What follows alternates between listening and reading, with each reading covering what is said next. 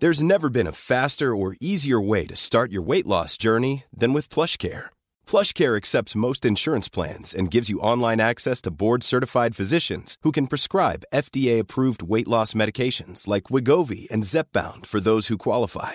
Take charge of your health and speak with a board-certified physician about a weight loss plan that's right for you. Get started today at plushcare.com/weight loss. That's plushcare.com/weight loss. plushcare.com/weight loss.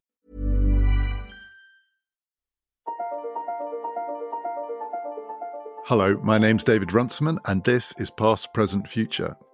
Today, we've reached part 2 in our new series in the history of ideas about the great political fictions. And I'm going to be talking about Jonathan Swift's Gulliver's Travels, a book that in many ways can feel quite familiar, but is also really deeply strange. Past, Present, Future is brought to you in partnership with the London Review of Books, where you can read great essays on many subjects, including Gulliver's Travels. To subscribe for a special rate, just go to lrb.me/ppf. Subscribe at lrb.me/ppf.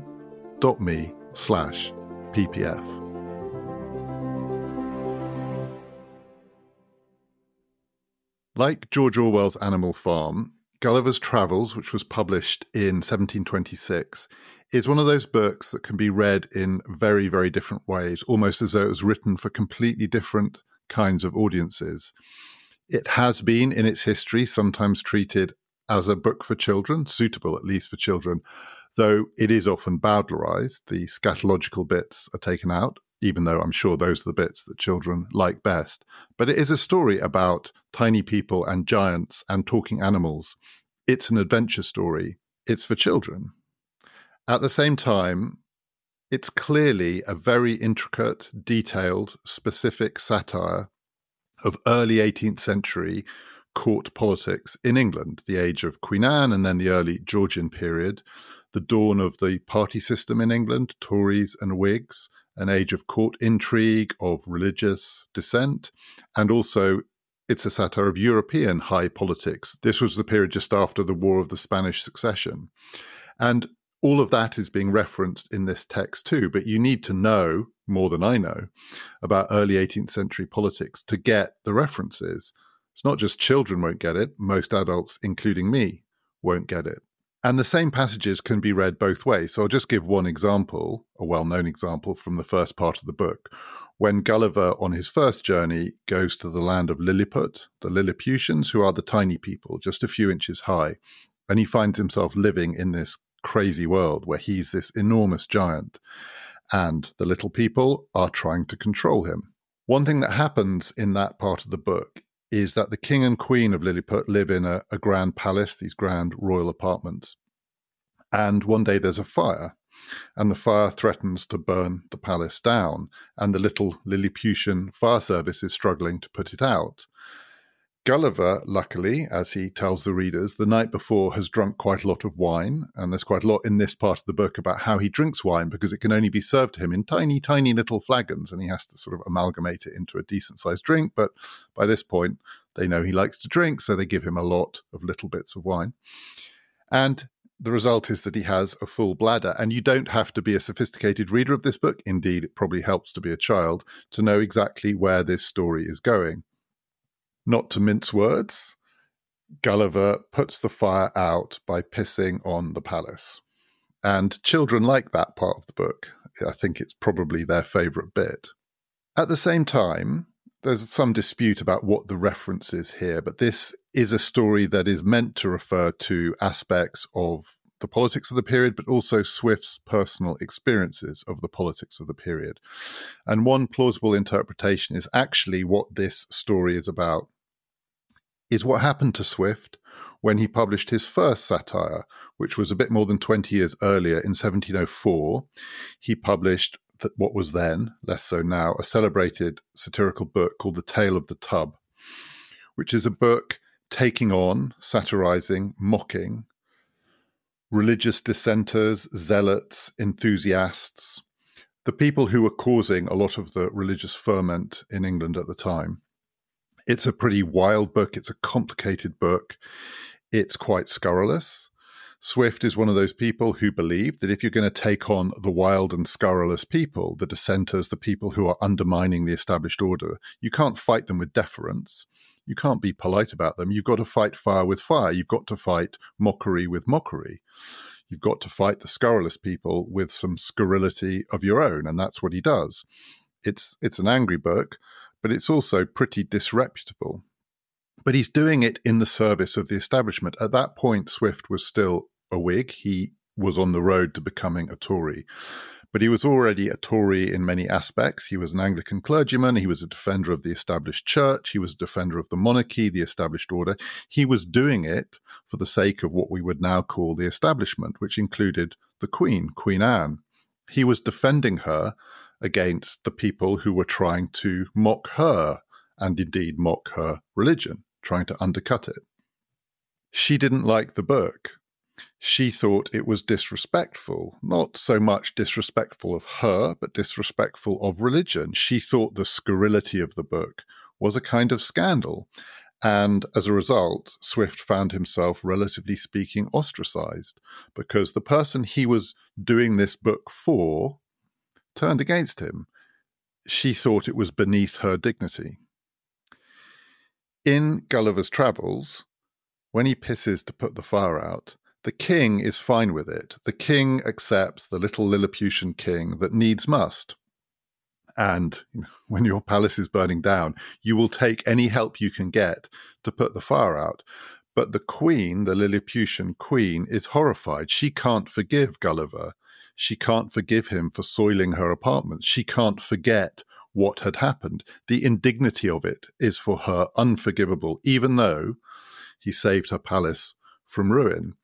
The Queen is perhaps, in this story, Queen Anne, who couldn't forgive Swift for lowering himself to the level of her opponents in order to put them in their place. And it is one of the persistent messages of Gulliver's Travels, one of the things that Swift emphasizes over and over again, the ways in which the high and mighty need people below them to defend them, but their high and mightiness often also leads them to think they're above all that. And in this story, the moral is, and I might as well use Swiftian language, though he wouldn't use exactly this word, but Swift would have no problem with it. What Gulliver discovers, what Swift discovered, is that the high and mighty need other people to piss on their enemies, but they don't like it. And so Swift found himself rejected. But it can't be the case that this is a book that is either to be read like a child or to be read with the sophisticated high political understanding of a historian of the early 18th century. Particularly the more distant we are from that time, the more remote these examples appear. Gulliver's Travels has lasted and is still completely readable today, not because it's a children's book and not because it is just an intricate early 18th century satire of Swift's world and Swift's life. It is also something more than that, something between those two things, something that's more complicated than a children's book, but broader and in many ways more accessible than the early 18th century satire. It is a satire, but more than just a satire, a meditation on, an allegory about human vanity, human weakness, and particularly its consistent theme, human beings' inability to see themselves for what they really are. It is a satire of, or an allegory about, the absence of human perspective on the human condition. And the way Swift does it is the classic device of authors in utopian, dystopian fiction to show us how we live in a way that we haven't seen before. He takes the hero of his story, Lemuel Gulliver, the traveller, to faraway imaginary lands that are incredibly remote from our normal experience and yet are recognizably human. There is something about what happens there that is recognizably us, and yet what he discovers there is so different from how we live, it gives him an insight into how weird how we live might look from there. And that also means that the other device of this kind of fiction, when he arrives at these places, he is asked by the people who live there to describe his world. What's it like back in Europe? What's it like back in England? It sounds pretty weird to them. And so he has to tell them how his people live.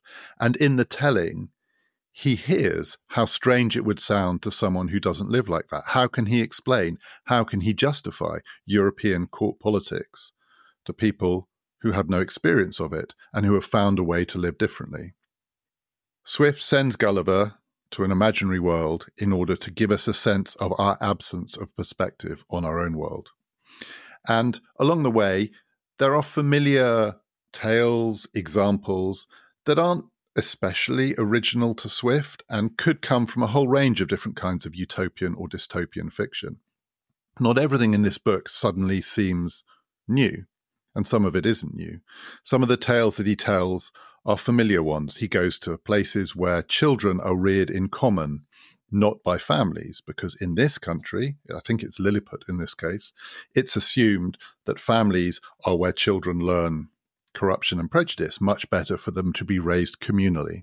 He goes to places where the citizens are taxed according to their good looks, their attractiveness to the opposite sex, on the assumption that that is the most precious commodity of all.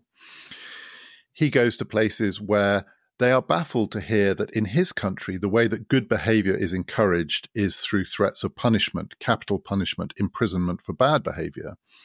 And he's told, why don't you do the obvious thing? If you want people to behave well, don't threaten them for bad behavior, but pay them for good behavior. Why don't you bribe them to be moral? At one point, he has to describe to his interlocutors what a lawyer is. This is towards the end of the book, where he's in a land where they have no such thing as lawyers because, apart from anything else, they're incapable of telling a lie. And so they want to know, what are these things called lawyers? I don't think I've ever read a utopian or dystopian work that has a good word to say about lawyers. Lawyers are always getting it in the neck in these kind of books.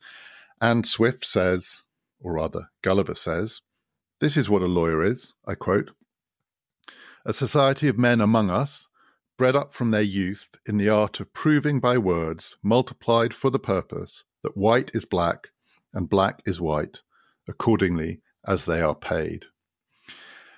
That's a lawyer, and frankly, that line could come from a wide range of different kinds of books in this genre, the faraway tale of a traveller who sees his own world through the eyes of people who are completely baffled by it. And yet, so much of what's in Gulliver's Travels couldn't come from any other book.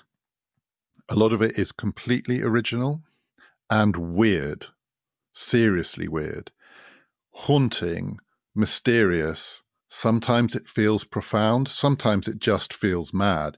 It is a much, much stranger book than almost any other book in this genre, partly because of the variety of what it does, but partly because actually as it goes along, it gets weirder and weirder. It's definitely a book that gets more mysterious the further into it you get.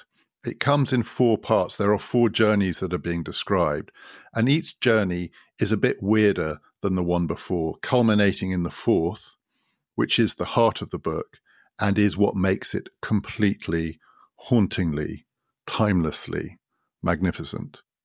That's when Gulliver goes to the land of the talking horses. But before that, he goes to places, the better-known bits of the book, of tiny people, of giant people, of people who float. Each of them in a different way is an inversion of traditional perspective. So this is a book about inversions of perspective. To start with, a tiny world seen by a giant, Gulliver. Then a giant world seen by a tiny person. Gulliver goes to the land of the giants. Then in the 3rd part, he goes to 4 different places, each of which is an upside-down world, a top-to-bottom world, a bottom-to-top world, or a back-to-front world. In one of them, he sees back into history. In another, he gets a glimpse of what a timeless or eternal future might look like. And then finally, you get the animal-to-human inversion, the world of the talking horses and the bestial humans. I'll go through them in sequence, but I think the 4th one is the one that makes sense of what comes before. The first one, Lilliput, the land of the tiny people, where a lot of the best-known stories in the book come from, some of them involving urination and defecation, the ones that children love. It's probably the most obvious bit of the book. It is both the most obvious satire, but also the most obvious inversion. And it also, I think, illustrates most clearly Gulliver, the imaginary traveller, his particular gifts as a narrator. It's very straightforward and it's very clear. As soon as you're there, you know what you're dealing with. And Gulliver has this peculiar double quality, which you want in a narrator in a story like this, which is he is both endlessly curious. He arrives in the land of the Lilliputians, and he wants to know everything about it. He wants to know how it works. And he describes it in real detail. And he's particularly interested in scales and measurements. He tells you how big things are in inches. He gets you to imagine how it would look like relative to him when he stands up. How high do these people come on him? How high do their palaces come on him? How many of the ships in their fleet can he pick up in his hand? Endless attention to detail. He is fascinated by Lilliput. He's also weirdly incurious in the sense that he's pretty unfazed by taking a journey and finding himself in a country where the people are just a few inches high. He's unfazed and he's sort of unbothered. He's puzzled, but he doesn't run away and he's not terrified. He has moments of fear and confusion. But on the whole, he just wants to know more about it. And he has this peculiar attention to detail, which means that the really big question, which is what the hell happened to me and what the hell is going on here, is the one he never asks because it would get in the way of the story. You could be thrown by constantly thinking, this doesn't make any sense. He's a narrator who just takes for granted it does make a certain kind of sense. Here I am. My job is to report back what I found. And it's helped by the device, which is he actually spends quite a lot of time, and it's easily the most boring parts of the book, describing how he got there. A semi-plausible sea voyage where this thing happened and then that thing happened and he was with these sailors, but then he had to go onto this boat. And then they were shipwrecked and they had to take a smaller boat and then they got stranded at sea and so on. And he does that with equivalent detail. It's boring. It doesn't add much to the story, but it's part of the verisimilitude of the story, which is he doesn't really shift register in describing being on a strange but real and realistic ship to finding himself in a completely strange, utterly unrealistic, but the way he reports it, plausible world. He's a recognizable type of traveler. He's a recognizable type of man. He's the kind of man who, if you asked, how did you get to Shangri-La, would say, well, it's interesting you should ask me that because I was planning to go on the A47, but the A47's got roadworks on it. So I took the A14. And then if you take the A338, you actually find you can get there in almost as much time. And by the time he's finished talking, you've forgotten that the question was, how did you get to Shangri-La? That's Gulliver. And he wakes up in Lilliput among the tiny people, and he tells you in amazing detail how their world works or how it works as seen by him. And there are all of these practical questions, including how does he defecate? Or rather, how do the Lilliputians experience that? But also, how does he sleep? How are they going to make him a bed? How is he going to exist in this world? And it's charming and it's quaint. It also has, in that part of the book, the most obvious, that is, the most straightforward political satire.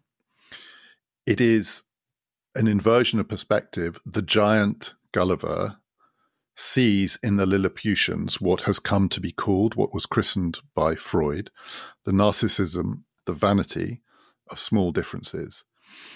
The Lilliputians are a divided people. They have court politics in which they have parties, and the parties are the Tories and the Whigs, or they are proxies for the Tories and the Whigs. And they hate each other, and there is intrigue, and there is bitter infighting, and so on. It is a classic description of a partisan world. It's just a tiny partisan world.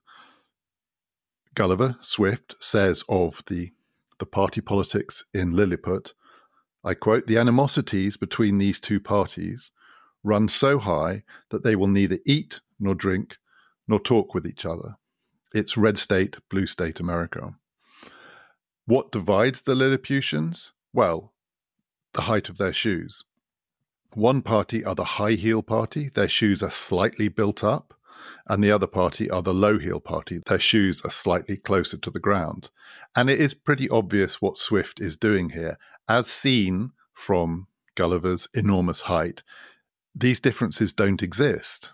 The tiny people in their tiny shoes has tiny differences in height, and yet the two parties have been fighting each other simply on the basis of that. It is clearly, from Gulliver's perspective, absurd. The high shoe people in this are the Tories, because at one point Gulliver says it's believed in Lilliput that having high shoes is consistent with reverence for the ancient constitution. But it's just shoes. Something similar goes on with the other celebrated example of the satire of the vanity of small differences in this book, which is the fight that's been going on in Lilliput for generations. The big shoe, little shoe fight is more recent, but for at least a century or more, the country has been riven with doctrinal difference and war over how you eat an egg.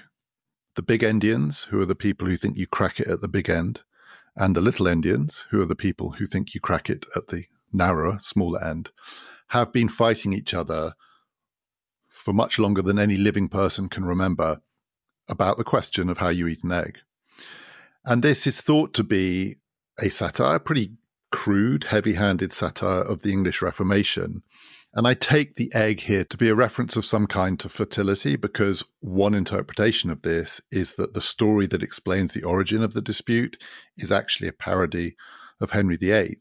It turns out that many, many generations ago, a prince was eating his egg the traditional way, which was the big end way, and then he had an accident and he cut his hand. And so the prince and his father, the emperor, announced that from now on, because this is a very bad sign, they're going to overturn the established order and insist that the people follow their example and turn their eggs around and eat little end first instead. And Gulliver recounts that in the traditions of Lilliput, the people were very, very unhappy about this. They had grown up in a big end world, and many of them clung on to big endian traditions long past the point where the state had made that illegal and were sanctioning those who tried to cling to the old ways and forced little endism on them. And this is the basis of what are effectively ongoing wars of religion. Henry VIII, trying to have an heir, was married to one woman, in the end gave that up and married another woman. And on the basis of that, you got the English Reformation and you got the creation of a new church and a new religious order, Anglicanism, off the back of which, though England wasn't riven by civil war, religious dissent and religious controversy fed through the life of the people for nearly 2 centuries. It's clear what Swift is doing here. It's quite effective on one level, but on another level, it's too crude, and it doesn't really work. The vanity of small differences is over-egged in this story, particularly the high shoe, low shoe story, because you don't need to be Gulliver to think it's ridiculous.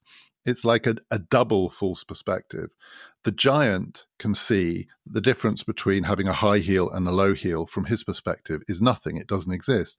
But the Lilliputians should probably be able to see that too. After all, even if you are a Lilliputian, it's not that big a difference between having a higher shoe or a lower shoe, and yet they're still fighting over it.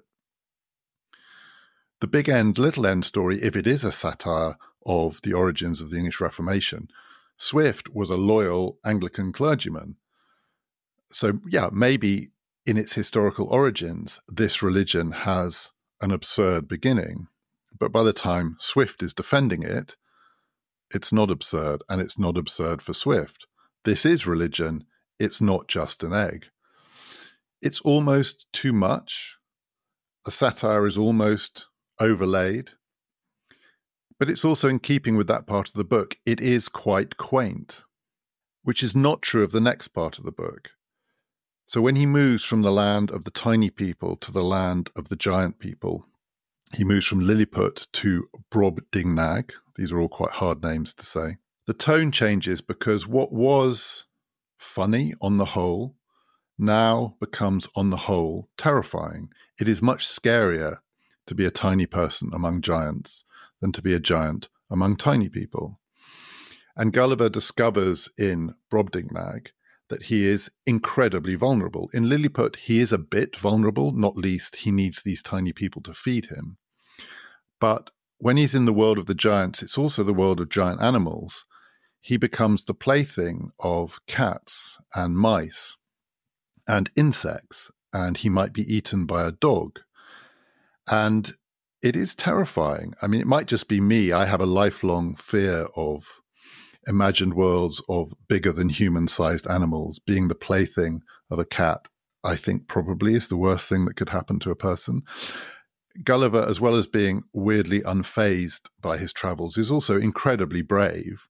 So when a dog comes for him, he tries to fight it with his sword. And he, in each of these battles with one of these animals, it's a battle to the death, and he's determined to display his valor and come out on top. But it is viscerally uncomfortable to imagine what the natural world looks like if you are tiny relative to creatures that you are used to being able to dominate, and also creatures that don't care about you at all. But the real discomfort, certainly for Gulliver in this, is not his encounters with animals, it's with giant human beings. And the discomfort is essentially disgust. It's not fear, it's disgust, because he also becomes the plaything of the humans in this world. To them, he's a little man they can put in the palm of their hand. He's quaint. He's not quaint in his own mind, but to them, he's a trivial object, a curiosity. He can be displayed in fairs. You can make money. He's a freak. But he's also fun to play around with. He's fun for children to play with. He's fun for grown-ups to play with. In one of the scenes in the book, he's being passed around by the ladies in the court of Brobdingnag, and they're having fun with him. And one of the things they think it would be fun to do is to get him to sit on their nipples. And so they place him on their nipples and ask him to sit there. And the implication is they enjoy this and find it slightly erotic. Gulliver does not find it slightly erotic. He finds it completely appalling and horrifying, consistent with the theme of this part of the book, which is if you get up very, very close to anything recognizably human, particularly to any part of the human body, it is disgusting. In Brobdingnag, Gulliver's experience of the human form, nipples, faces, feet, hair, is repulsion, because that close to something that big is to see it, in one sense, close up for what it really is, close up, which is mottled and greasy and hairy and scarred. He says, this is Gulliver, this is Swift, "This made me reflect upon the fair skins of our English ladies, who appear so beautiful to us, because they are of our own size. And their defects are not to be seen but through a magnifying glass, where we find the smoothest and whitest skins look rough and coarse and ill-coloured. This is the magnifying glass world, and this is the world where Gulliver gets to see the vanity of human beauty in his world, because none of it can survive scrutiny." There is a misogynist streak to this, because it does seem to be the female form close up that he's particularly repulsed by. I don't know with Swift. I dipped into the online world of arguments about who he really was and maybe what his sexuality was. He was never married. It's not clear whether he did or didn't have sexual relationships. It's not clear what his sexual attraction was. But he does seem to be repulsed in this book through Gulliver by the female form, but not just the female form. There are aspects of the male form too that are repugnant in this book. It reminds me of a line from Montaigne. Montaigne, in one of his essays, says, as a piece of mocking advice to humans, to his readers, if you find yourself really love-struck, you are just consumed by a passion for another human being, and maybe it's consummated, maybe it's not consummated, maybe it's returned, maybe it's not returned, but your problem is it's taken you over body and soul. You can't think about anything else but the beloved. You dream night and day about the beloved. There is one surefire cure for that kind of infatuation. Ideally, you will do it in reality, but if you can't, you just have to do it in your imagination. The cure is to strip that person naked and get up as close to their body as you can and scrutinize it in detail. Cast your eye over them as closely as you can, studying every little nook and cranny. And by the time you've finished with the human form from head to toe, you will no longer be love-struck. That's Gulliver's experience too. Is there a wider moral to it? I think there is, in a sense. It's a kind of inversion of the saying. I think this is anachronistic, but I think it makes sense in this context. The familiar saying that if you do something with too much attention to detail, you won't be able to see the wood for the trees. So that, or the forest for the trees, as it's sometimes put. What that old saying means is if you're undertaking a project and you get preoccupied with the detail and you break it down into these little tasks, you maybe miss the bigger picture. You forget what it is that you're meant to be doing, what the overall goal is. This is taking that one stage nearer, one stage deeper, another level of detail. If you get really, really, really close to something, it's not that you can't see the wood for the trees. You can't see the tree for the wood or for the bark. If you're right up against the bark of the tree, all you can see are the knots and undulations and all of the flaws and all of the detail. You lose sight of the fact that you are dealing with what, from another perspective, is a single integral object, something that is whole. And I think Swift, through Gulliver, is saying here that the human body, the human form, is something similar. We take for granted our own integrity, bodily integrity, maybe even moral integrity, because we see ourselves from a particular perspective where we are whole to ourselves. Gulliver's experience in the land of the giants is that we are not whole in that sense. What we are is just an amalgamation of all sorts of flaws and crevices and moles and greasy spots. And the whole thing, the integral thing, can't be seen. He has a range of these experiences. He listens to music in Brobdingnag. What he's told is beautiful music, but it's so loud and overwhelming that all he hears is a cacophony. At one point, he's looking at a huge, magnificent statue, and then a bit of it breaks off and lands on the ground, and it's the little finger of this statue, and it's 4 feet long. And when he sees the 4 feet long finger, the whole thing suddenly seems absurd. A 4 foot long finger is as ridiculous as a very, very tiny person in Gulliver's mind. This is the vanity of big differences. It falls apart if you study it close up. Selling a little or a lot? Shopify helps you do your thing however you cha-ching. Shopify is the global commerce platform that helps you sell at every stage of your business. From the launch your online shop stage to the first real-life store stage, all the way to the did we just hit a million orders stage. Shopify is there to help you grow. Shopify helps you turn browsers into buyers with the internet's best converting checkout. 36% better on average compared to other leading commerce platforms. Because businesses that grow, grow with Shopify. Get a $1 per month trial period at shopify.com/work. Shopify.com/work. Hey, it's Ryan Reynolds, and I'm here with Keith, co-star of my upcoming film, If, only in theaters May 17th. Do you want to tell people the big news? All right, I'll do it. Sign up now and you'll get unlimited for $15 a month and 6 months of Paramount Plus Essential Plan on us. MintMobile.com/switch. Upfront payment of $45 equivalent to $15 per month. Unlimited over 40 gigabytes per month. Face lower speeds. Videos at 480p. Active Mint customers by 531.24 get 6 months of Paramount Plus Essential Plan. Auto renews after 6 months. Offer ends May 31st, 2024. Separate Paramount Plus registration required. Terms and conditions apply if rated PG. And then in the third part of the book, it moves from a satire or a meditation on the vanity of the human form to a meditation on the vanity of the human intellect. The third part of the book is where Swift mocks intellectual pretensions. And in this part, Gulliver visits 4 different places, so you get quite a lot of boring detail about how he gets from A to B to C to D.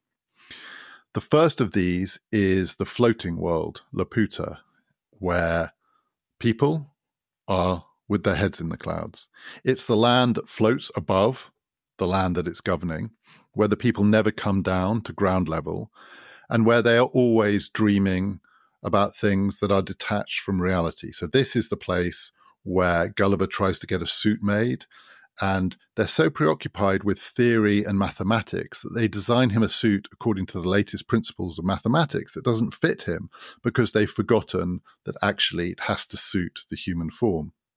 Laputa is the place where people, when they have a conversation, get so wrapped up in their abstract theories of philosophy and mathematics that they have to pay people called flappers with bladders full of hot air, dried out bladders full of hot air, to blow that air in their faces, to wake them up to reality, because otherwise they lose touch with reality altogether. Someone effectively has to fart in their face to remind them to stop philosophizing. That's the head in the cloud world. Underneath it is another world, Balnibari. I don't know what these names mean. That's the place where there's a different kind of intellectual pretension. It's the land of the people with projects and schemes. They are grounded. This is effectively a satire, not of philosophy, but of science. They are grounded in a recognizably real world. They're not floating up in the clouds. But they are dissatisfied with that world, and they want to imagine better versions of it. But their imagined better versions of it are all free-floating fantasies. Here he goes to a place which is clearly meant to be a mocking portrayal of the Royal Society, which had been going for a couple of generations at this point and was the home of English science and English scientific endeavour.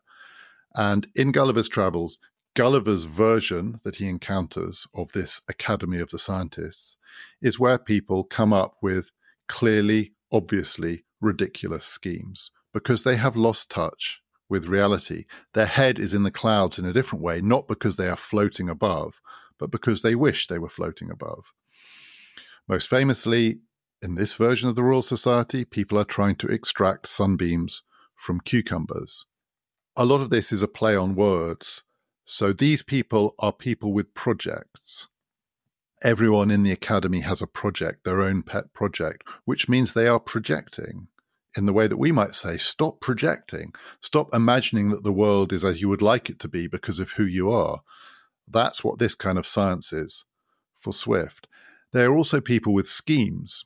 Everyone has a scheme to improve this, a scheme to improve that, to improve transport or education or language. They have schemes, so that makes them schemers. They are actually, these scientists, schemers, operators. And they're also people, because they're schemers, who see schemes in other projects too. They're paranoid. They're conspiracy theorists. And all of this, broadly speaking, is a satire of the Whigs. That is, to use a more contemporary term, it is a satire of the progressive mindset, the improving mindset. That is, the mindset that thinks the job of politics or of science or of anything else is to improve the world, improve human nature, improve the human experience, make things more efficient, make it work better. These people, for Swift, are schemers, they are projecting, and they are conspiracy theorists, though he doesn't use that term. Some of it is crude. Some of it is weirdly prescient and creepy. One of the things that Gulliver discovers in the academy is a room where one of these professors has decided that he's going to create an artificial language machine, which is going to be capable of writing any genre you like: philosophy, romantic fiction, mathematics, musical theory, simply by inputting what it is you want and then getting the machine to jumble up all of the words and all of the tropes and all of the grammatical forms in the language, all of which are there in the machine ready to be rearranged. And then the machine will produce any kind of writing you want. And this writing will be an improvement on human writing because it will have drawn on the full range of the language.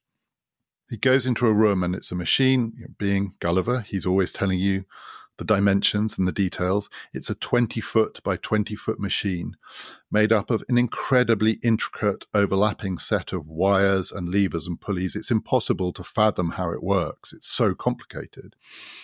And in it, he is told, all of the words in the language, I quote, in their several moods, tenses, and declensions have already been inputted, so that if you pull various levers, the machine will rearrange the words for you and give you plausible text. It is the 18th century ChatGPT. There are also people in this world who want to improve language in other ways, and that's creepy. This is slightly funnier, but recognizable. Because language is really inefficient. So the progressives, the improvers, the schemers, the projectors are always wanting to streamline language to make it less ambiguous, less corruptible, more pristine. They don't do it in this case through jargon, which is one way you could go. They do it by stripping it back. So there's a project where they try and strip language of all of the words that are unhelpfully ambiguous or obscure. They take out the adjectives, they take out the adverbs. They try and get a really, really streamlined, incorruptible language, but they never get there because every word they're left with somehow isn't quite right. So they keep going until they've taken all the words out of the language. So now this is a language with no words. And then they realize, of course, the way to communicate is not through words, but through objects. So why don't you give everyone a giant sack of objects that they can carry around with them? And they communicate by pulling out of the bag whatever it is that they want to convey, whether it's a pair of glasses or whether it's a boot. Wouldn't that be more efficient? Then he moves on to the third world in the third part of this section of Gulliver's Travels, which is called Glubbdubdrib, and it's the land of the magicians. And here, one of the magicians that he meets allows him another opportunity to reverse the perspective of the traditional human experience and to look back in time, to look back in history, to trace back in history the origins of things in the present, to go back as far as the ancients, to see Socrates and Plato, to see the greats and to see the nobility and the majesty of the ancient world, but also to see more recently how the modern world, with all of its pretensions, including all of its pretensions to grandeur and grandiosity, can be exposed simply by going back in time, because you see that behind every grand event and every so-called great person is usually something accidental or something trivial, or worse, something completely contrived. If in the previous world, Swift has given us progressive conspiracy theorizing, the schemers who see in every attempt to block their extracting sunbeams from cucumbers a conspiracy to thwart them, this is the world of conservative conspiracy theory.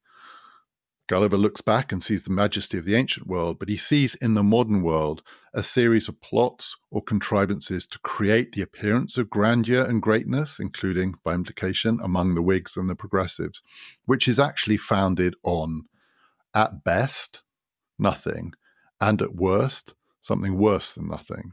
He sees through the magic of looking back in time and seeing what lies behind, what lies behind, what lies behind now. What he is shown is that the secret causes of any of the great events that have surprised the world, which is how he puts it, are often nothing like as great as the events themselves. What you see, I quote, is how a whore can govern the backstairs a council, the council a senate.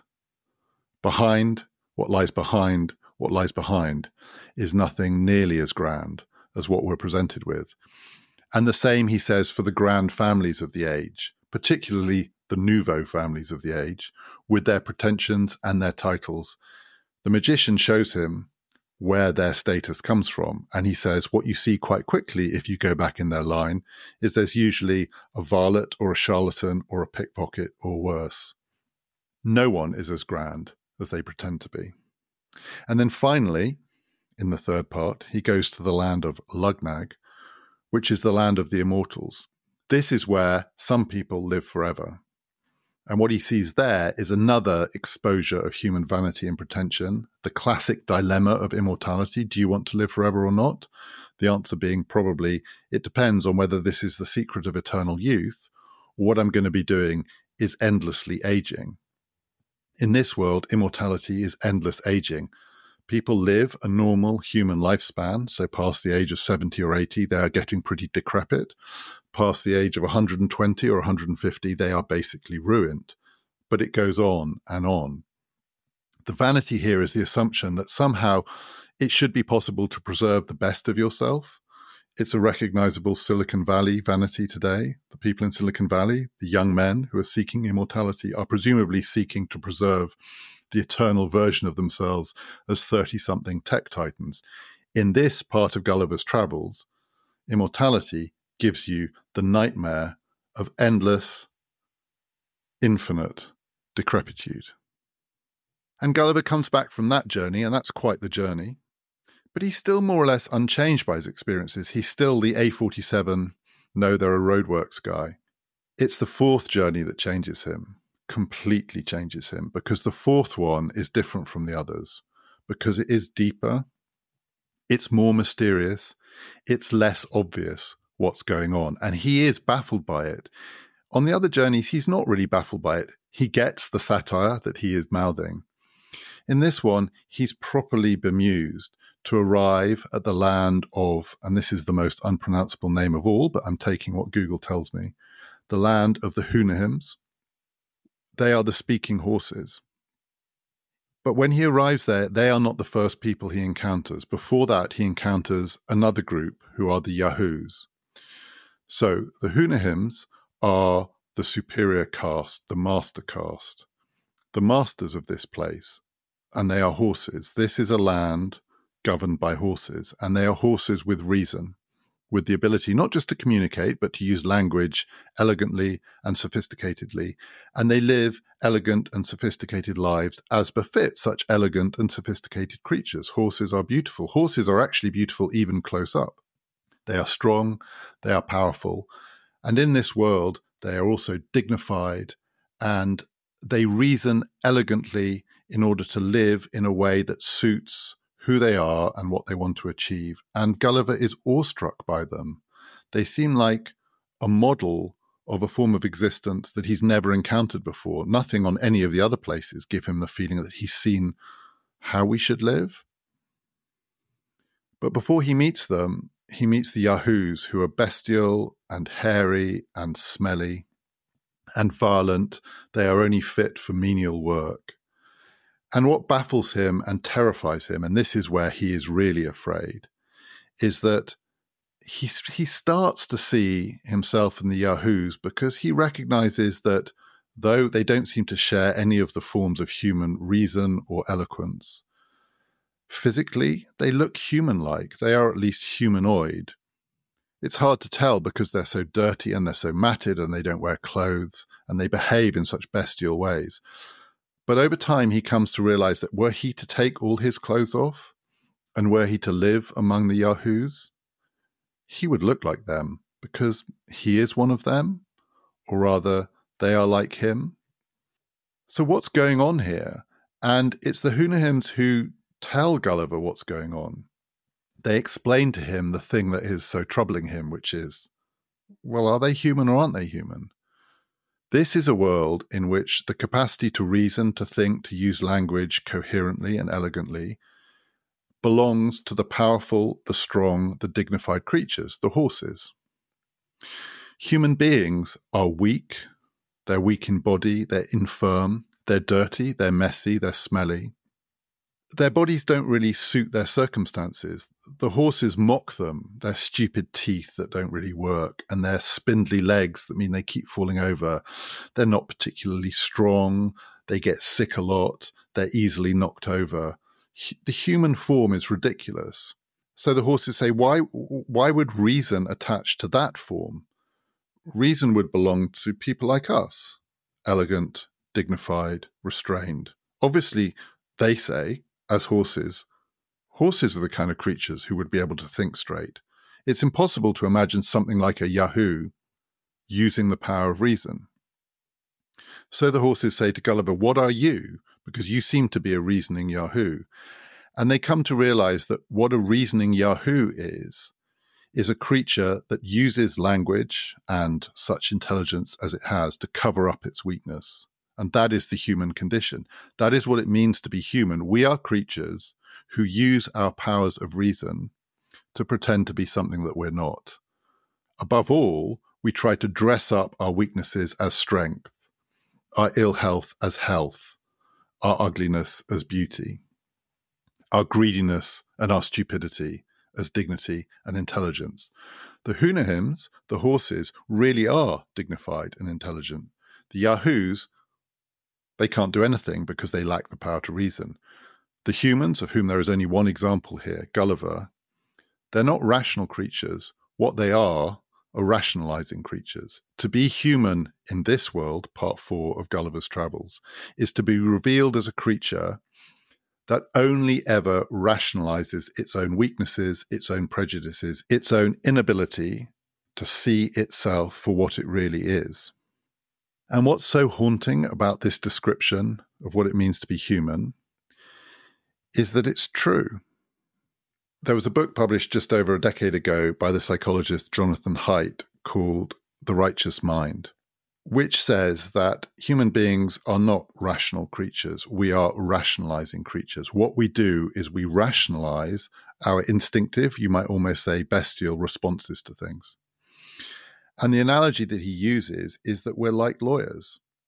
We're like lawyers who will take any case and put the best possible gloss on it. And that's what we use our reason to do. We are the people who are not just trained, but actually inherently wired to argue that black is white and white is black, because our intelligence is at the service of our animal instincts, and I think, as Swift would say, of our weakness.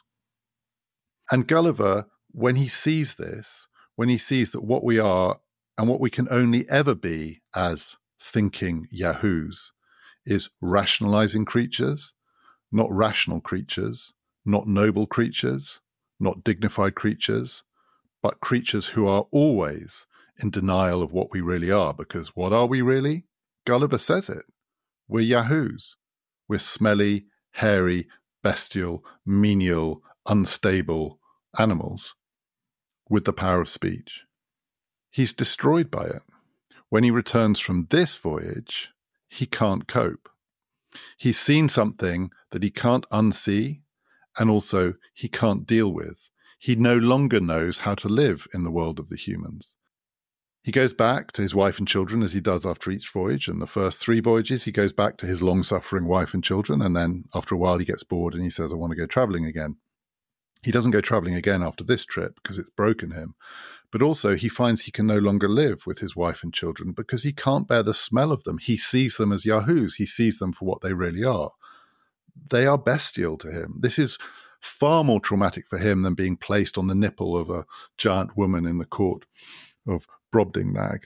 His actual wife becomes repugnant to him. He can't live among her. And actually he finds himself going off and hanging out in the stables in the fantastical hope that he can somehow access the dignity of the horses. But this is the real world, and the horses don't talk. He doesn't know what to do, and so he retreats into himself. He becomes a kind of recluse. He decides that almost all human projects are vanity. And once you know that what we are is rationalizing yahoos, we should be very, very careful about undertaking any project or any scheme or any endeavor, no matter how moral or progressive it is, no matter how conservative it is, because almost everything we do, we're going to dress up as something it's not. We're going to pretend that it's better than it is, because what else can reasoning yahoos do except pretend that sickness is health and pretend that mottled, greasy ugliness is fair beauty? So Gulliver acquires 2 qualities after his final voyage. One is a kind of instinctive repugnance at the human condition, but particularly the vanity of the human condition. His poor wife, who's only just been there waiting for him, suddenly to him becomes this sort of symbol of human vanity. He can't bear to be around her, and she doesn't even realize that she smells. It's awful. It's grim on every level. So there is a sort of repugnance there, not just disdain, but actual revulsion. And it's a revulsion at human pretension. And at the same time, he acquires a sort of restraint. He stops traveling. He stops going on these grand adventures. He stops trying to discover new worlds. He stays where he is. And he becomes deeply suspicious and skeptical of any schemes, of any promises of new adventure, of any idea that there are more worlds out there to discover. So Gulliver comes back from his last voyage prisoner to the twin instincts of repugnance and restraint. What is that? It's not a political philosophy. I don't think there is a political philosophy where you say tenet 1 is repugnance, tenet 2 is restraint. But it is a recognizable political type, and I think Swift is conscious of this in a way. What's the word for that political type? What does Gulliver become after the fourth voyage? The one voyage that would change anyone. The one voyage where he actually sees something which isn't just hidden from us because of our lack of perspective, because we can't imagine what it would be like to be giant or tiny, where he sees something that can't be unseen. You can forget what it's like to be in Lilliput, but Gulliver can't forget what it's like to live in a world where the dignity and grace of the physiognomy and physicality of the horse is married to reason, and the grotesqueness and the ugliness of the physiognomy and physicality of the human form is divorced from reason. He can't find the space between the two. Repugnance and restraint, what Gulliver becomes is what Swift became, a Tory.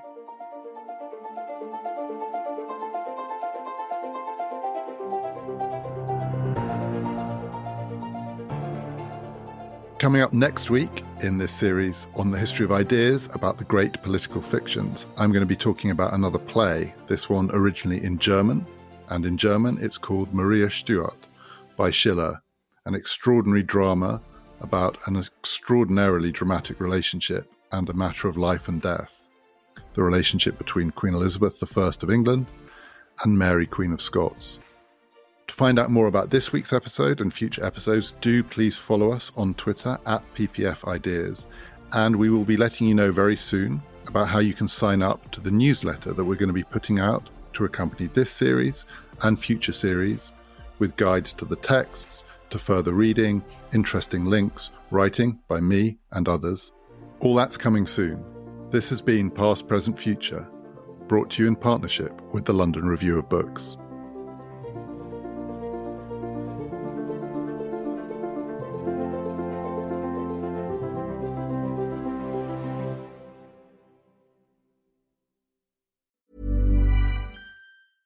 Selling a little or a lot?